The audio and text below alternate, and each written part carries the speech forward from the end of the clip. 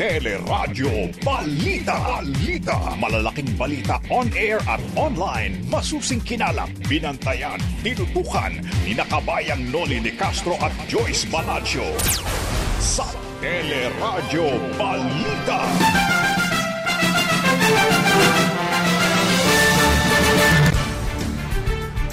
Ilang pribado at pampublikong ospital na punuan na sa pasyenteng may COVID-19, tinukoy ng Department of Health. Mga ospital pinaghahanda na rin para sa karagdagang kama ng mga mauospital dahil sa COVID-19. Pangulong Rodrigo Duterte nagpaliwanag sa pahayag na bawal lumabas ang mga hindi bakunado. Paninisi sa pamahalaan, pinalagan. Mga magpapagamot o magpapacheck up ngayong ECQ, pinapayagan ng bumiyahe ng PNP. Ilang pulis na nakatalaga sa checkpoint, pinagsuot din ng body camera. 25 crew ng barkong to go nagpositibo sa COVID-19. 159 na healthcare workers sa isang ospital naman sa Ilocos Norte, tinamaan din ng COVID. Suspect na nakapatay ng isang lalaking curfew violator na may depresya pala sa pag-iisip, kinasuhanan ng murder. Philippine delegation sa Tokyo Olympics naka-quarantine na. Cash incentives sa mga Pilipinong coach sa Olympic inihirit ng ilang atleta. At sa showbiz spotlight, Francine Diaz bumelta sa kanya mga basher, ABS-CBN at YouTube, sa anibersa naman sa paglulunsad ng Pamilya Universe. Yan ang ulo ng ating mga nagbabagang balita. Ngayon pong araw ng Martes, August 10, 2021. Patuloy po ang aming paglilingkod sa pamagitan ng teleradyo ng TFC, Sky Cable, Channel 26 at iba pa mga cable provider. Napapakinggan din po ang teleradyo sa ABS-CBN Radio Service App, ABS-CBN News App, at live streaming sa i1CFC, news.abs-cbn.com at sa Facebook at YouTube channel ng ABS-CBN News. At kasama natin tuwing umaga, naninilaw ang ating kabalitaan. Ako po si Joyce Balancio.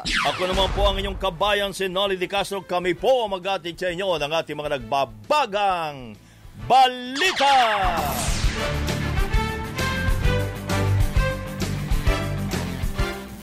Simula na po bukas ang pamimigay ng ayuda para sa mga taga Metro Manila na naka-enhanced community quarantine o ECQ.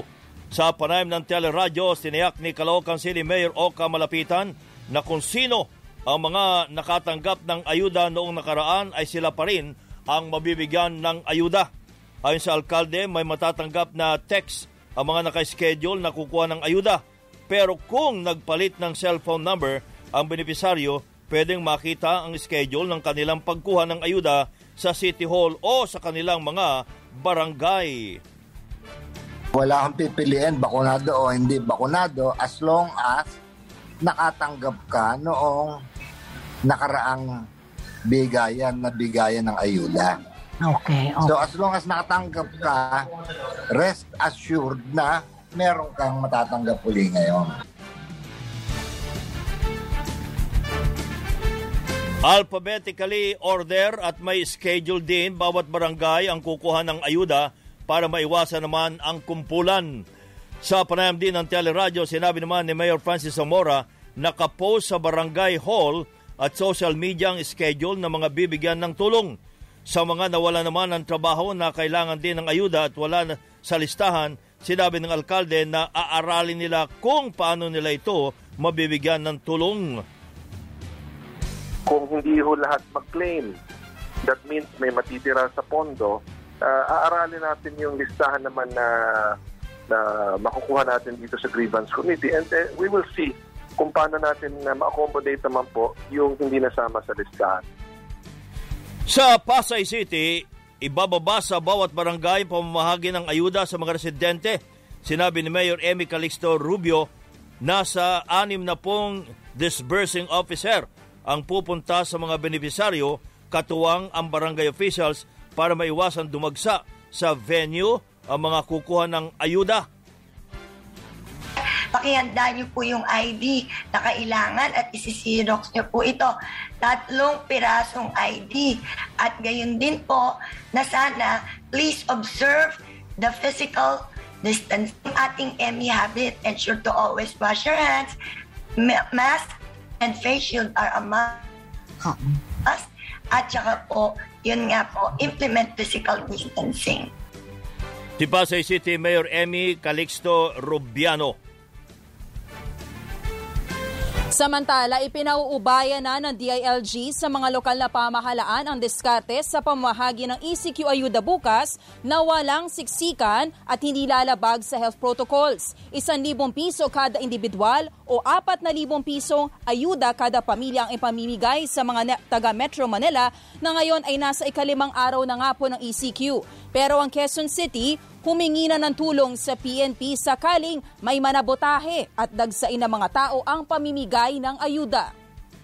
Pag-coordinate na rin po ang lungsod sa PNP, especially yung QCPD, kasi isa sa mga inaasahan din natin mangyari ay yung pagkalat ng fake news. No? Kasi usong-uso ngayon natin ang fake news at nakikita natin yung mga fake news na ito ay may malicious intent. Minsan it's meant to sabotage an operation na maayos namang inorganisa ng mga pamahalaan. So kung sakasakaling magkaroon ng fake news, at least maayos ang security. Habang si Pasig City Mayor Vico Soto planong umapila na palawigin ang 2 linggong palugid sa pamimigay ng ayuda. Ang daming pwede mangyari. Pwede magkaroon ng thunderstorm. Pwede magkaroon ng malakas na ulan. Pwede magkaroon ng magpa-positive na kailangan mo i-quarantine yung team. Definitely, sa loob ng 15 days, ay majority mabibigyan na o matatapos na. Pero para sabihin na 100%, hindi naman po realistic yan.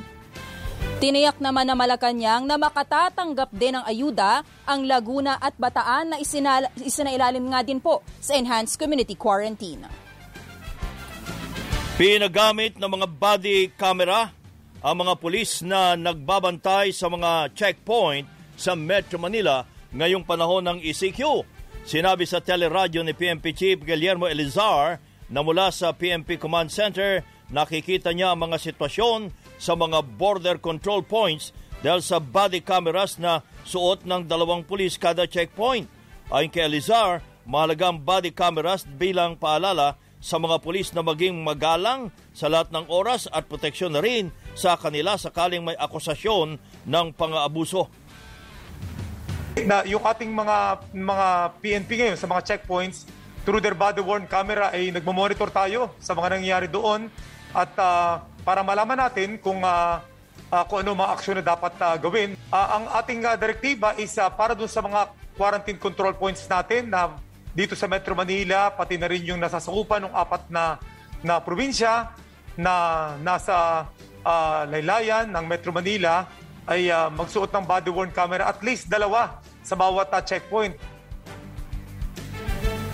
Pinapayagan na ring tumawid ng borders ang mga may appointment o check-up sa ospital kahit may ECQ. Ayon po kay Jerry Elizar, ituturing ng other APOR ang mga taong may health emergency tulad ng mga may appointment sa kanilang doktor.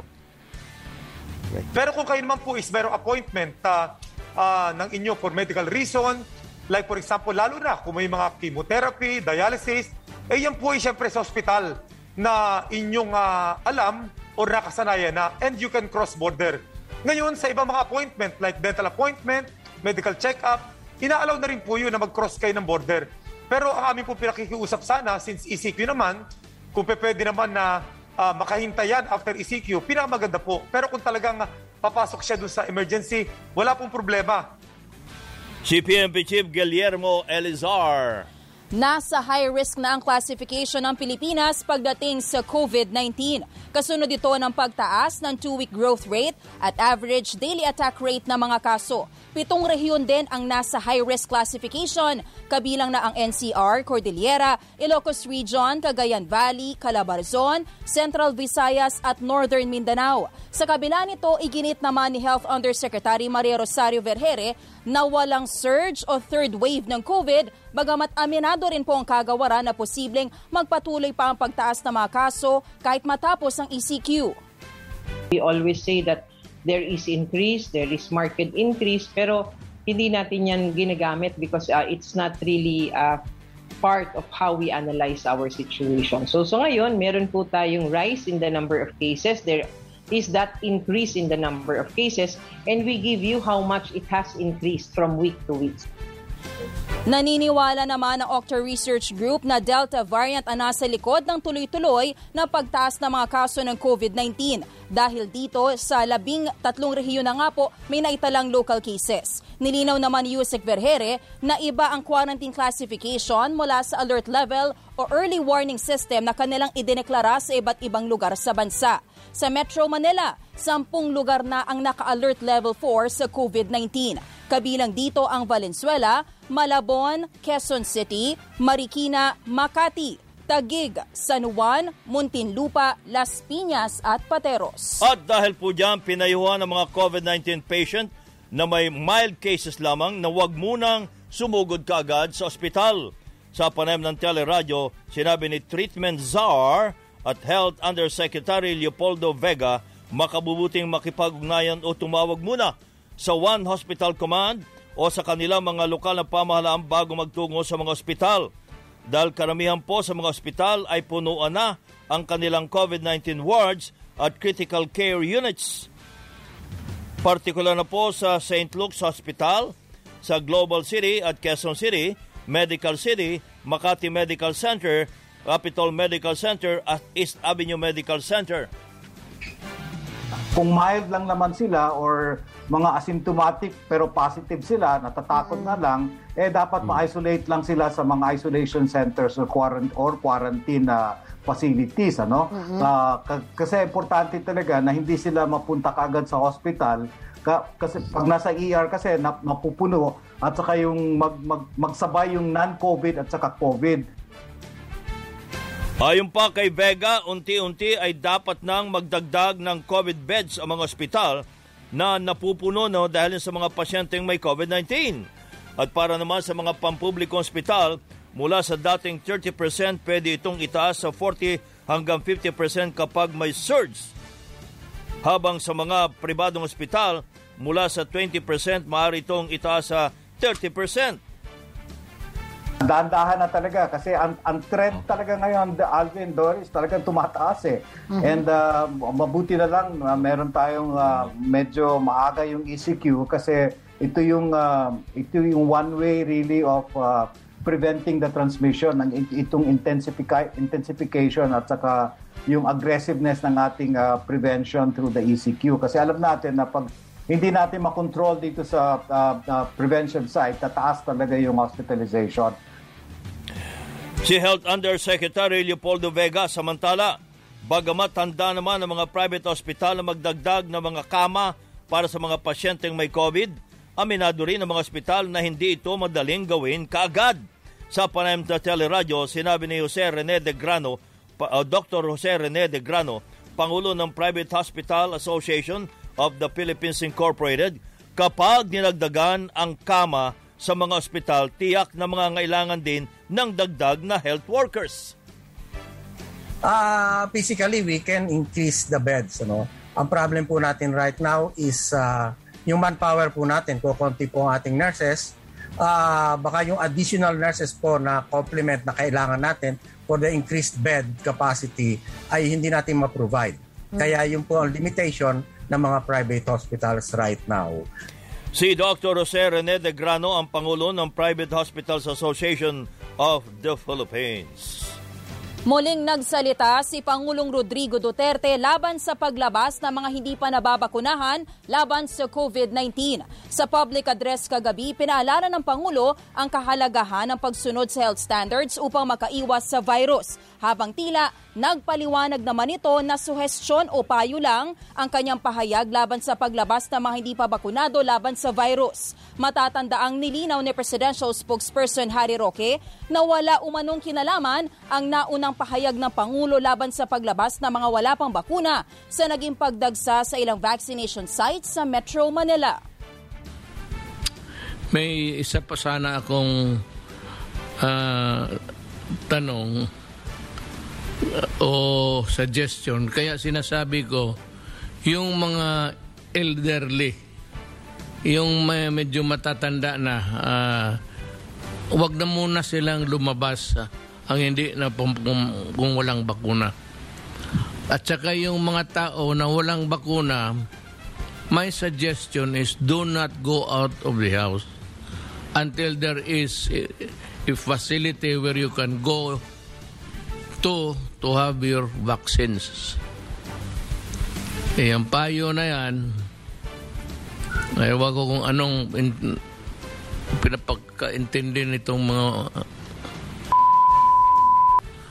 pero inibag agad ang istorya, blaming government, the national government. Si Pangulong Rodrigo Duterte.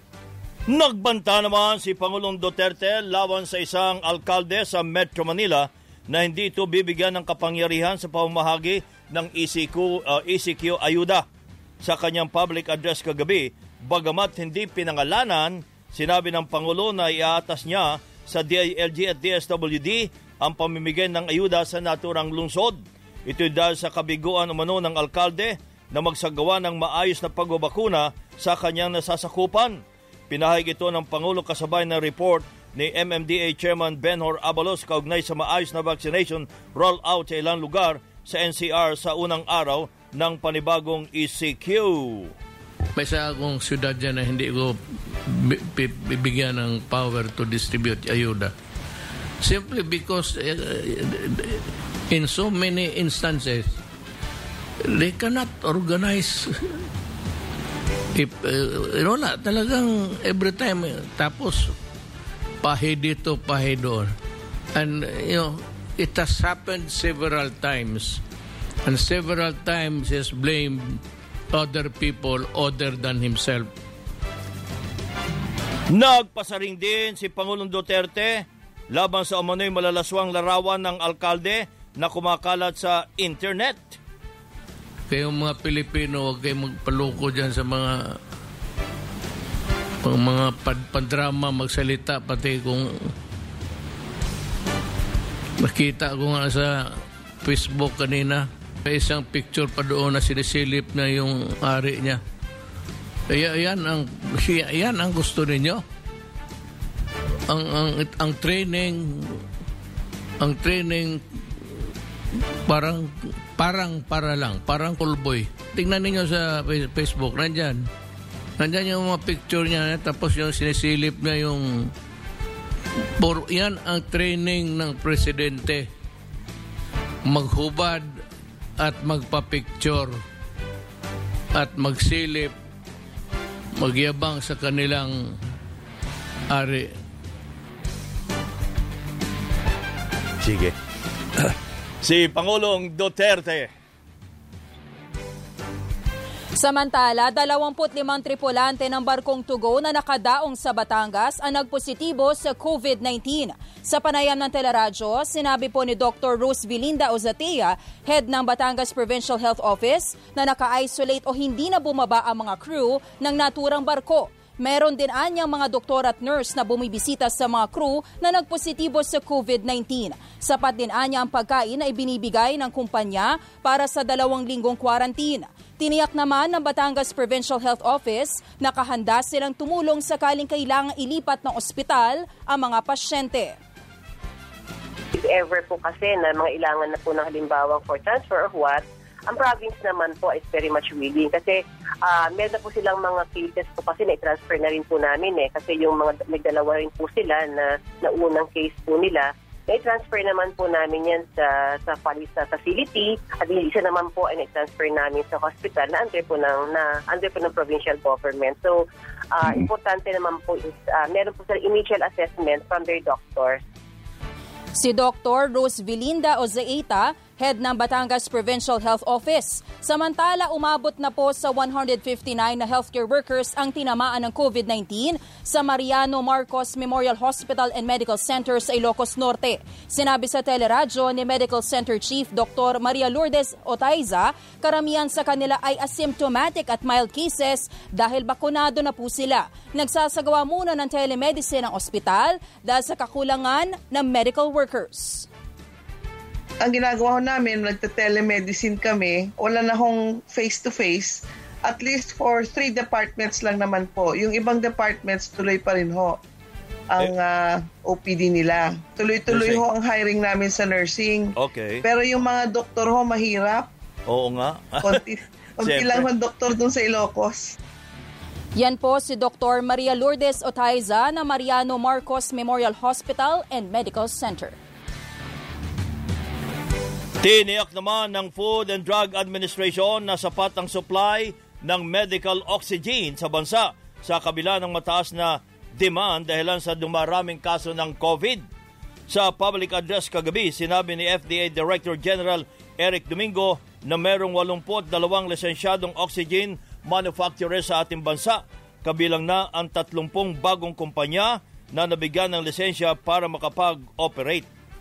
Ito po yung pinaghahandaan po ng FDA para po talagang hindi tayo magkaubusan ng oxygen supply katulad po ng nadanasan sa ibang bansa. So in the past month, nadagdagan po ng 30 ito pong mga licensed natin na manufacturer ng medical oxygen dahil parang gamot po kasi ang oxygen na ginagamit sa ospital.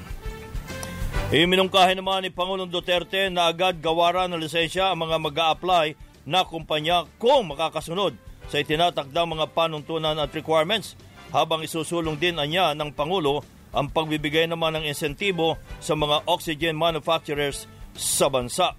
I'll talk to Congress, bigyan kayo ng tax relief dyan sa ginagawa ninyo, for you are producing a very vital component in the fight against the COVID-19 and the variant Delta. Si Pangulong Rodrigo Duterte. Inirekomenda ni Health Secretary Francisco Duque na iantala muna ang isinusulong na pagbabakuna laban sa COVID-19 sa mga menor de edad. Sa public address ng Pangulo, sinabi ni Secretary Duque na nananatili ang rekomendasyon ng mga eksperto at kagawaran na bigyang prioridad sa pagbabakuna ang adult population. Gayon din ang pagsunod sa prioritization framework na binuo ng pamahalaan dahil sa limitadong supply ng bakuna.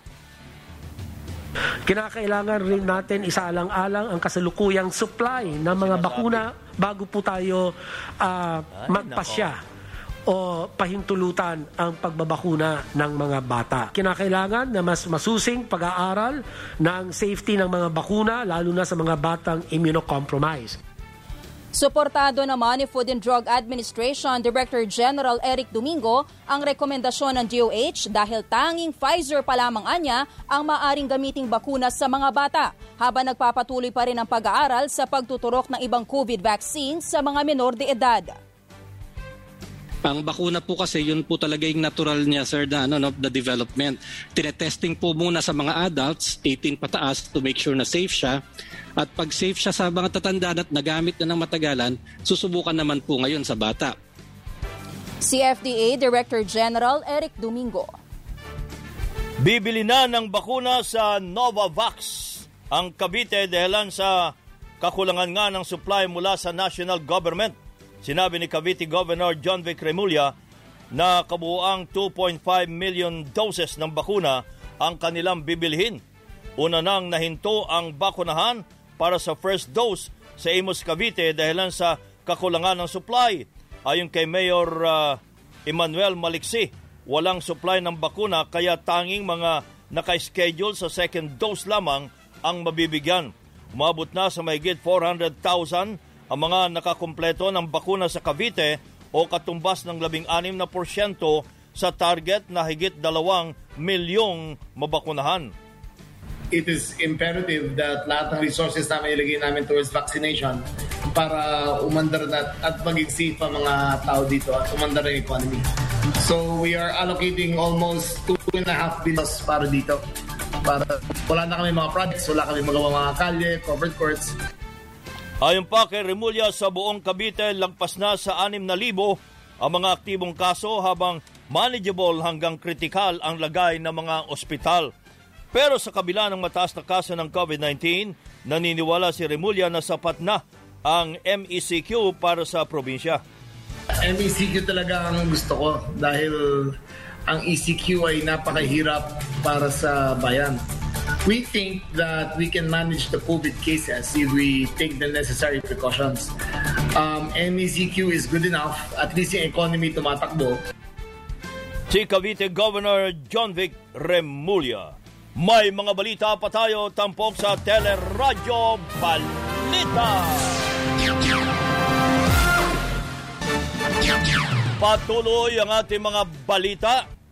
Ibinunyag ng labor group na Kilusang Mayo 1 o KMU at dumaraming reklamo ng no vaccine, no work policy sa ilang pribadong kumpanya. Ayon kay KMU Secretary General Jerome Adonis, hamon ito sa Department of Labor and Employment para paigtingin ang inspeksyon.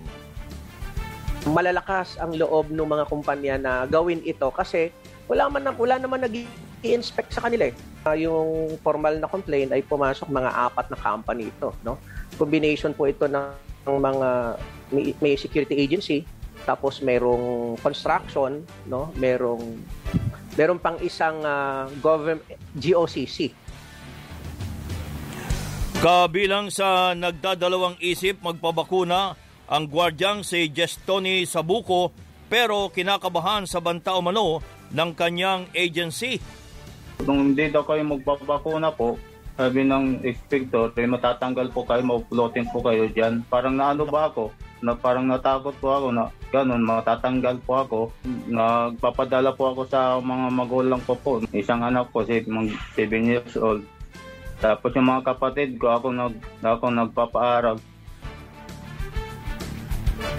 Babala naman ni Labor Secretary Silvestre Bello, bawal tanggalin sa trabaho o pagkaitan ng sahod, benepisyo at iba pang karapatan ang isang manggagawang ayaw magpabakuna. It is a violation of the freedom of choice ng ating mga kababayan. Nobody, not even government, can compel anybody to undergo vaccination. It is an illegal policy. Especially so na kulang pa tayo ng supply of vaccine. Hinimok din ng DOLE ang mga manggagawa na nakakaranas ng ganitong ilegal na patakaran na magreklamo sa DOLE hotline 1348 at 1349 para ma-inspeksyon at maparusahan ang employer. Ilang manggagawa rin ng gobyerno ang nakaranas din umano ng no vaccine, no work policy. Sa isang memorandum na nakuha ng ABS-CBN, hindi pinapapasok at pinakuha muna ng leave ang manggagawang hindi pa nababakunahan. Pero bawal ito ayon sa Civil Service Commission. Voluntary po ang pagbabakuna. Wala ho kaming nilalabas sa CSC na mandatory ang bakuna. Wala rin hong issuance ang Office of the President. Hindi ho pwedeng gawin ng isang departamento or head of agency na ipa-file ng leave, whatever leave is that, VL, vacation leave, sick leave, or special leave, or forced leave. Hindi ho yan pwede. Grave abuse of authority, it can be oppression, it can be conduct prejudicial to the best interest of the service. Marami hong pwedeng isampa ng kaso. Si Civil Service Commissioner Eileen Lizada. Halos puno na ang ilang ospital sa Laguna dahil sa pagtaas na mga bilang ng mga tinatamaan ng COVID-19. Ayon sa pamunuan ng Dr. Jose Rizal Memorial District Hospital sa Calamba City, umabot na sa 200% ang bed occupancy nila at mas higit pa dito ang bilang ng mga pasyente tuwing weekend. Kinakapos na rin umano sila ng supply ng oxygen tanks kung saan 100 ang nakokonsumo nila kada araw. Sinabi naman ni Dr. Eloy Sainano, ang hepe ng ospital, na umapela na sila sa Department of Health para sa karagdagang supply ng oxygen tanks. Meron na po kaming napasa na letter sa DOH asking for additional oxygen tanks. Ganon din po ang patient stretcher, tapos yung mga oxygen concentrator, po kinukulang na po siya. Sinabi rin ng Provincial Health Office na punuan na rin maging sa iba pang provincial at district hospitals ng Laguna. Umaabot na sa 3,360 ang mga aktibong kaso ng COVID-19 sa Laguna. Pinakamarami ay matatagpuan sa mga lungsod kung saan may mga pabrika at mga kumpanya. Ang problema, halos lahat kasi ng mga industries, manufacturing dito sa Laguna, majority ay export-related. Pag export-related, exempted yan dyan sa mga ECQ. Kulang operation ng mga yan. Yung aming mga industrial zone, marami pa rin nabukas ng mga company, marami pa rin pumapasok. Yung mga employee nila coming from different na mga province, Batangas, Cavite, pati NCR, even Quezon, galing doon yung mga workers na pumapasok ng Laguna. Yan po si Laguna Provincial Health Officer Dr. Rene Bagamasbad. Samantala, si Dr. Rafael Claudio, ang Chief Medical Officer ng Medical City via Zoom. Dr. Claudio, magandang umaga po. Salamat po. Magandang umaga po, kabayan. Opo. At magandang umaga sa lahat. Meron po ditong advisory ang Medical City. Tama ho ba yun na ang ER ninyo, ang COVID floors, ER and IC units, ay full capacity na as of August 9, 2021? Opo, nilabas po namin ang advisory kahapon. Gawa ng puno na talaga ang lahat ng beds namin dedicated for COVID patients. At sa kasalukuyan, marami pang mga naghihintay for admission sa ER. Kaya po full capacity na po kami. Narating po natin itong full capacity since last week. Opo. At pinipilit lang po natin i-accommodate hanggat maaari lahat ng mga kababayan natin na tumudulog sa ER. Pero sa kasalukuyan po, wala na po tayong paglagyan ng mga pasyente. Opo. Puno na po talaga. Doktor, anong ginagawa ho ninyo sa mga pasyenteng lumalapit po sa ospital? Kung maaari po ay we try to deter them from coming to the hospital kung wala na po talagang lugar sa ER, no? Pero hindi po namin matanggihan yung talagang dumating na critical at kailangan ng resuscitation. Yun po ay talagang pananagutan namin. Opo.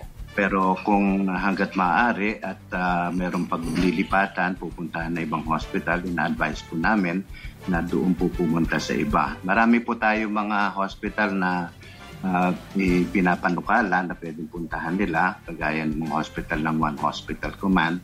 At meron ding ibang Medical City Enterprise Hospitals sa ibang dako ng syudad. Nandiyan po sa South Luzon. Meron din po sa Clark, well, it's outside, but dyan sa Pangasinan, meron. Doon po natin ina-encourage na kung pwede, makahanap na lang po ng ibang may Dok, yung mga binabanggit ba ninyo ay sigurado tayo may bakante pa ho doon? Hindi pa sila punuan?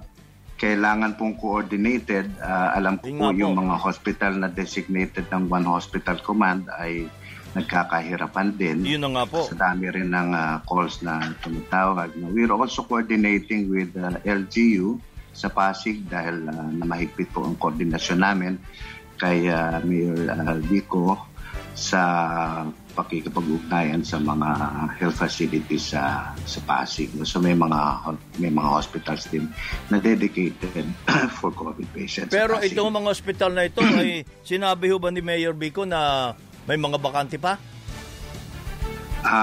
Hindi po natin alam ang kasalukuyang kalagayan nila, pero sa pagkakaalam po natin, as of yesterday and the other day, nahihirapan din po kaming makipag-coordinate for transfer ng patients dahil may mga limitasyon din po sila lahat.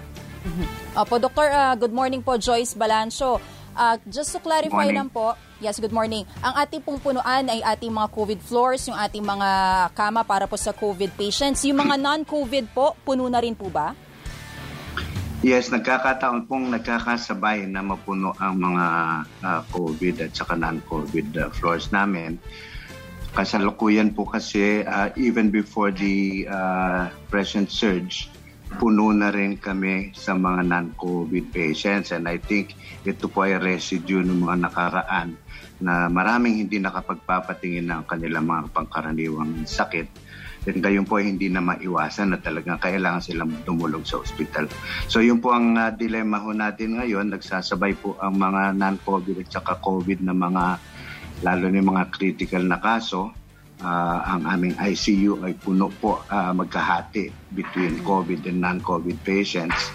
Hindi po natin matanggihan pati yung mga non-COVID na patients. No?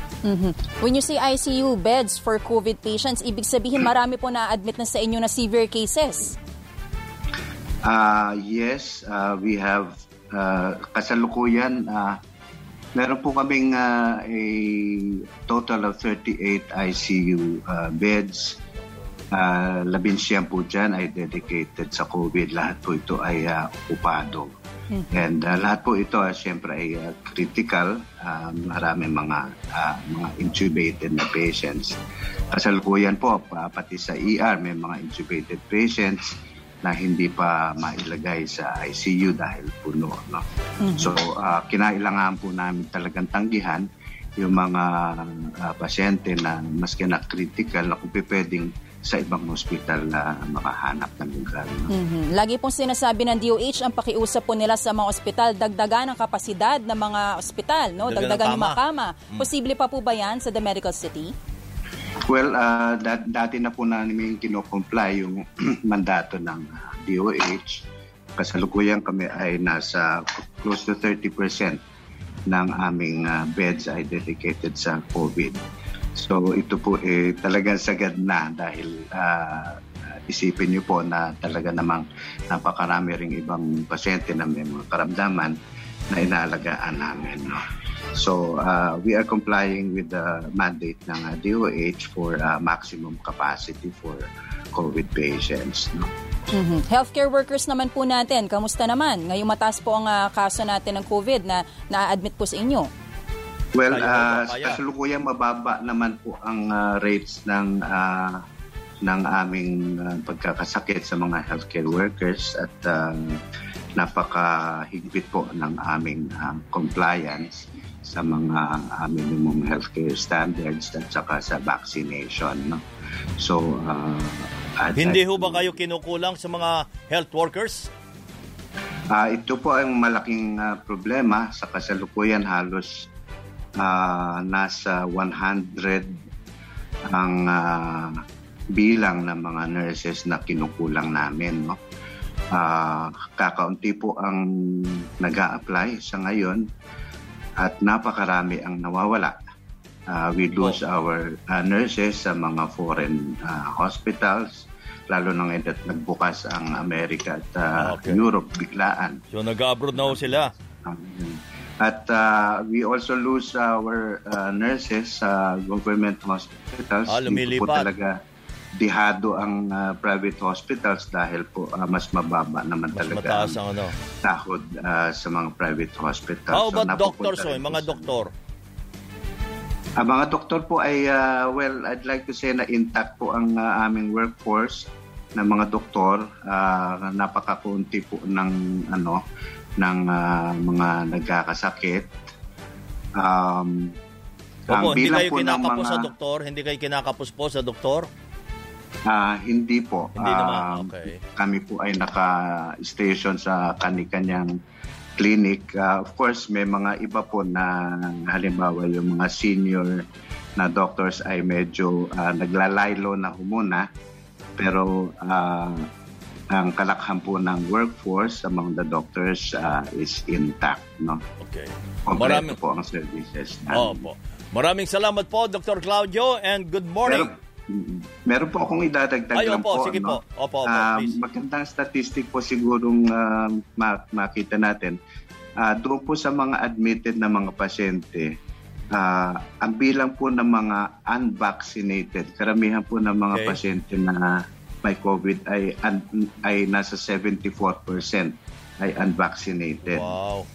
15% po ang nakaisang dose at 10% ang vaccinated. Ibig sabihin may mga breakthrough full na ho. Opo. infections din. Pero ang malaking bagay po talaga, sinasabi nito na malaking protection po talaga ang vaccination. No?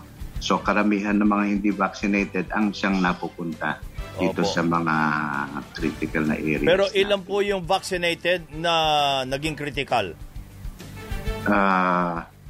Wala I think meron pong isang moderate lang, pero karamihan talaga ng mga vaccinated ay mild to moderate ang presentation. Opo. Salamat po, Doctor, at good morning. Good morning po. Maraming salamat din.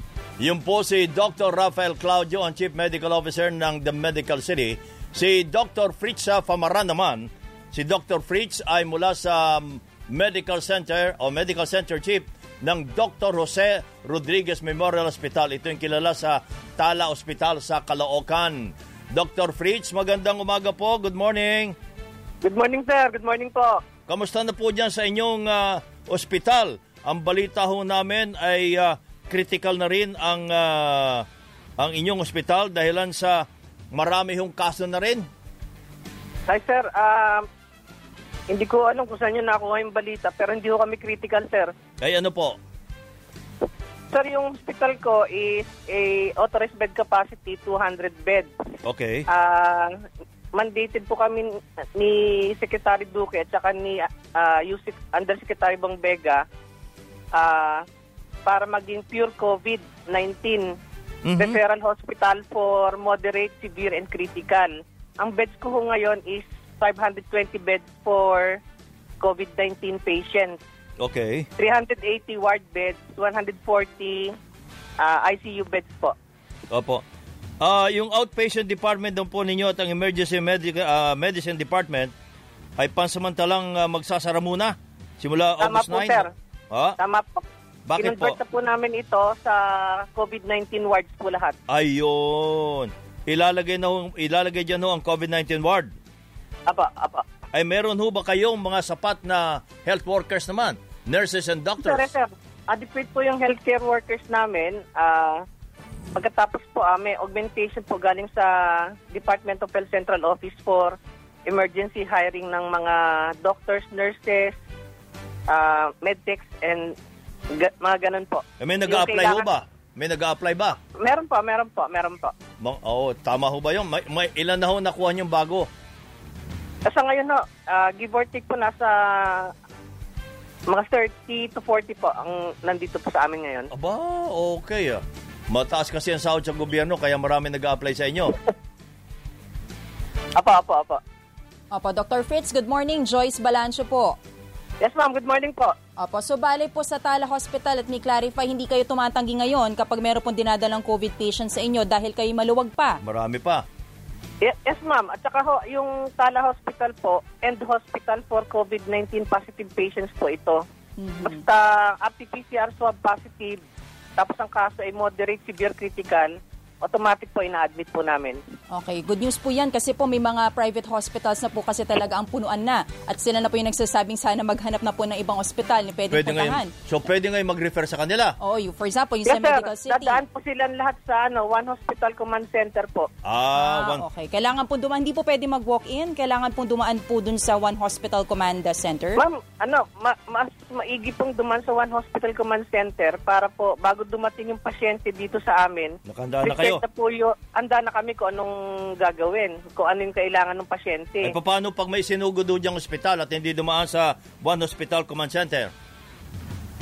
Sir, wala tayong magagawa kung nasa gate na. Anong gagawin natin? Yun. Opo. Kamusta naman po? Pero meron ako kaming abilin na kung talaga hindi maiiwasan, itatawag po muna sa aming Hospital Epidemiology Surveillance Unit yung kaso ng pasyente para magawa namin ng paraan, ma-prepare ho yung kailangan sa pag-admit ng pasyente. Opo. Kamusta naman po mga gamit natin para sa mga COVID patients, mga oxygen tanks, ventilators?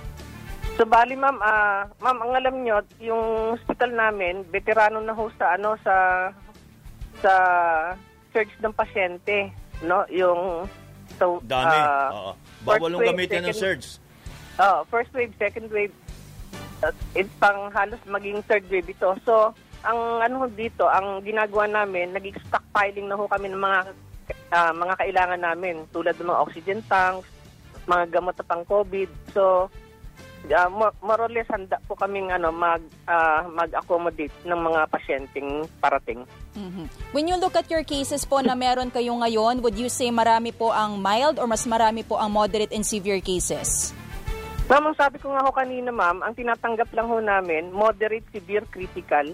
Okay. So, yung mild at saka asymptomatiko, dapat nandun yan sa temporary treatment facility or quarantine facility. Mm-hmm. And pag tinitingnan niyo po yung kondisyon na inyong mga pasyente, kamusta naman po sila? Madali naman po sila nang gumagaling sa inyo pong ospital? Yes, ma'am. Siyempre, hindi ho natin maiiwasan na may casualty tayo. Mm-hmm. Pero nami-maintain ang statistics namin nasa 1.5 to 2% yung aming namamatay, ma'am. Mm-hmm. Out of total. Good news po yan, Dr. Fritz. Maraming salamat po at good morning. Yes, sir. Good morning po. Good morning po. Si Dr. Fritz Pamaran, ang Medical Center Chief ng Dr. Jose N. Rodriguez Memorial Hospital, yung dating Tala Hospital sa Caloocan. Just in case, nagtatanong ho kayo, ang One Hospital Command ay may hotline na 0915-777-7777. Dami 4567-77. 7 na 7. Yun. 0915. Ring-ing ngayon. Ring-ing lahat po ang number na yan. 0919-977-3333. Ring-ing. 8865. Direct line ito. 0500. Ring-ing. Samantala, habang ring-ing o sila, ay naghain na ng aplikasyon para sa emergency use sa Pilipinas ang COVID-19 vaccine na Sputnik Light sa Russia o ng Russia. Ayon kay FDA Director General Eric Domingo, single dose ang Sputnik Light vaccine na katulad ng bakuna ng Janssen.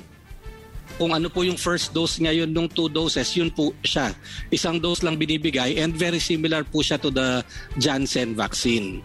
Nag-submit sila ng clinical trial data nila para po nung Friday and ine-evaluate po ito ngayon ng ating mga expert. Samantala, inamin din ni Domingo na mas marami ng kabataan ang tinatamaan ngayon ng Delta variant ng COVID-19.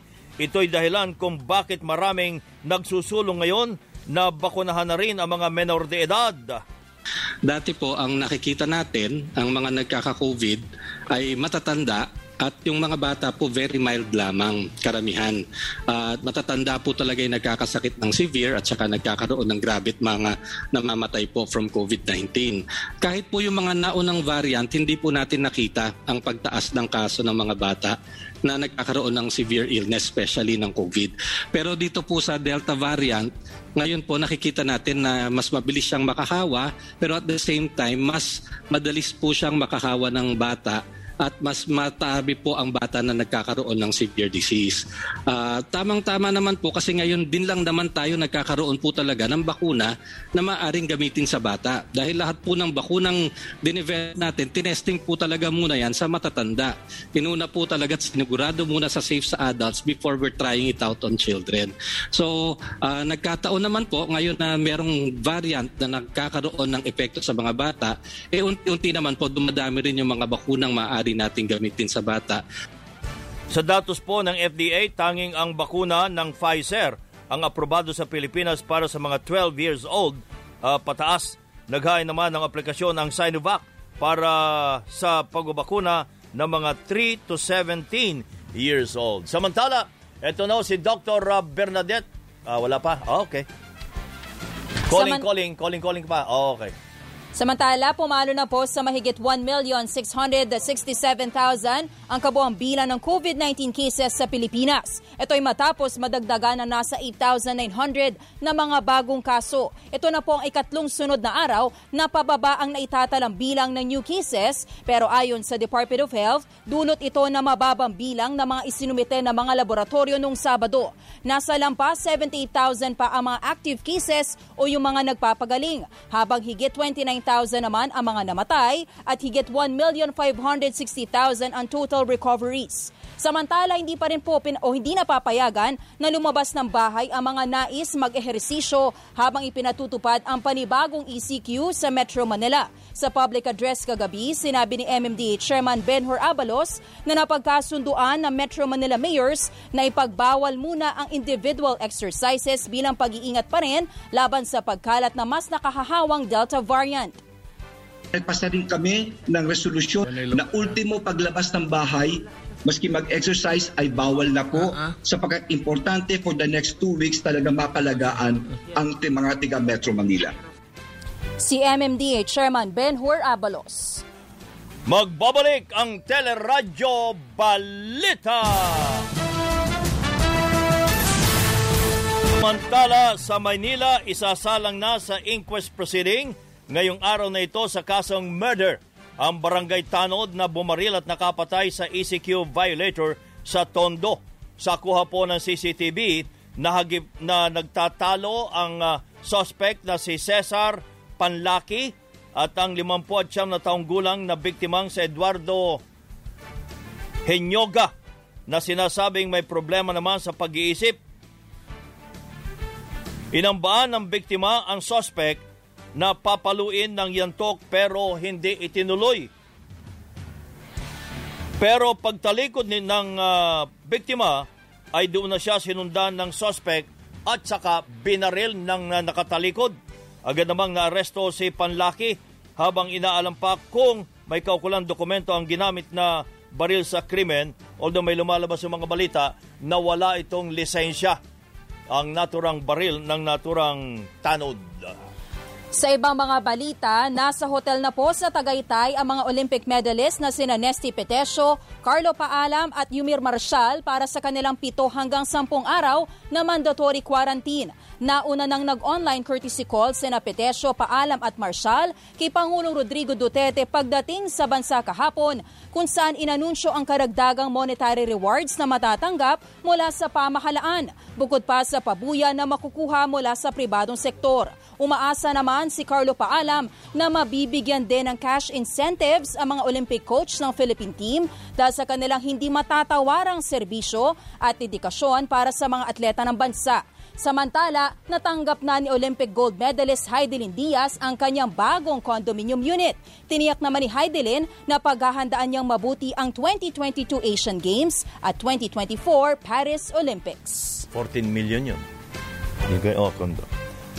Samantala, mamamahagi ang pamahalaan ng yellow cards para sa mga bakunadong overseas Filipino workers na paalis na sa bansa.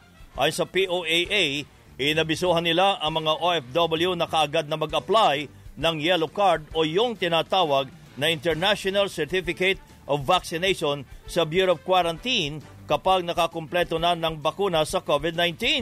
Ito ang kanilang ipakikita sa pupuntahang bansa bilang katibayan na nabakunahan na sila laban sa COVID-19 habang hinihintay pa ang full operations ng Certificate of Vaccination Record Portal. Pinaplano na po ng Cebu City Government na i-mass grave ang mga namatay na kaso ng COVID-19 sa kanilang lungsod. Ininspeksyon na ng local officials ang isang lote sa Barangay Adalon na magsisilbing mass grave site. Sisikapin umano ng LGU na bigyan pa rin ng kanya-kanyang burial lot ang mga namatay sa COVID-19. Nananawagan naman si Acting Mayor Michael Rama para sa donasyon ng body bags para sa mga namatay sa COVID-19. Sa Muntinlupa, timbog sa entrapment operation ang 2 suspect na nasa likod umano ng mga insidente ng robbery at extortion sa may Alabang at Pasay City. Kinilala ang mga naarestong sina Elias Gerald at Elias Randy. Kabilang naman sa mga biktima ng 2 ang isang Chinese na kanilang hinold up sa Pasay noong Hulyo. pati na ang isang bahay sa barangay Ayala, Alabang. Naharap sila sa kasong robbery, extortion, unlawful possession of explosive at illegal possession of firearms and ammunition. Samantala, nasabat ng pulisya ang nasa 700,000 pesos na halaga ng iligal na droga sa magkakahiwalay na buy-bust operation sa Metro Manila. Sa Quezon City, naaresto ng Anonas Police ang isang online seller na sumasideline umano sa pagbebenta ng shabu. Nakuha sa kanya ang 50 gramo ng hinihinalang shabu matapos makipagtransaksyon sa nagpanggap na buyer. Sa Valenzuela City naman, timbog ang 2 lalaki sa operasyon ng Northern Police District sa Barangay Marulas. Nasamsam sa kanila ang 3 kilo ng umano'y marijuana. Mahaharap naman sa kasong paglabag sa Comprehensive Dangerous Drugs Act ang 3 suspect. Spotlight. Good morning, Miss Tina Marasigan. Good morning. Good morning, kabayan and Joy! Sa ating showbiz spotlight, sinagot na ng kapamilya teen star na si Francine Diaz ang mga palabang tanong sa kanya ng mga bashers. Sa kanyang vlog, hinarap ni Francine ang kanyang mga kritiko, kabilang na po ang mga nagsasabing isa siyang fake. Kung tingin niyo fake ako, di okay.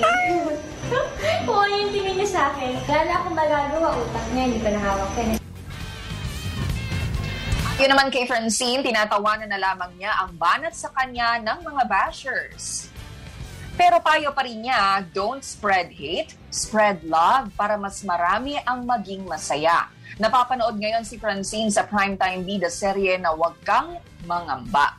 Samantala, good news naman po sa ating mga kapamilya dahil mas marami ng paraan para mapanood ang inyong mga paboritong kapamilya shows and movies. Mapapanood na rin sa streaming platform na Huawei Video ang ilan sa mga teleserye at pelikula ng ABS-CBN. Inilunsad na rin ng ABS-CBN at YouTube ang Kapamilya Universe, kung saan magsasama-sama po ang mga paborito ninyong kapamilya YouTube channels. Kaya naman, i-click, like at subscribe sa YouTube channels ng ABS-CBN Entertainment, ABS-CBN News, Star Cinema, Star Music at MOR Entertainment para sa mga bago pong shows, exclusive content at mga balita. Today is Tuesday. Choose to be happy, guys. Ito po si Tina Marasigan para sa Showbiz Spotlight nagsasabing, work hard, work smart, and have a good heart. Back to you, Cavs. Enjoy! Thank you, Miss Tina Marasigan. At yan ang kabuuan ng ating mga balita. Itinampok sa Teleradyo Balita. Ako po si Joyce Balancho. Ako naman po ang inyong kabayan, si Nolly Di Castro. Nagpapasalamat po. Nag-iwan muna ng isang magandang umaga, bayan!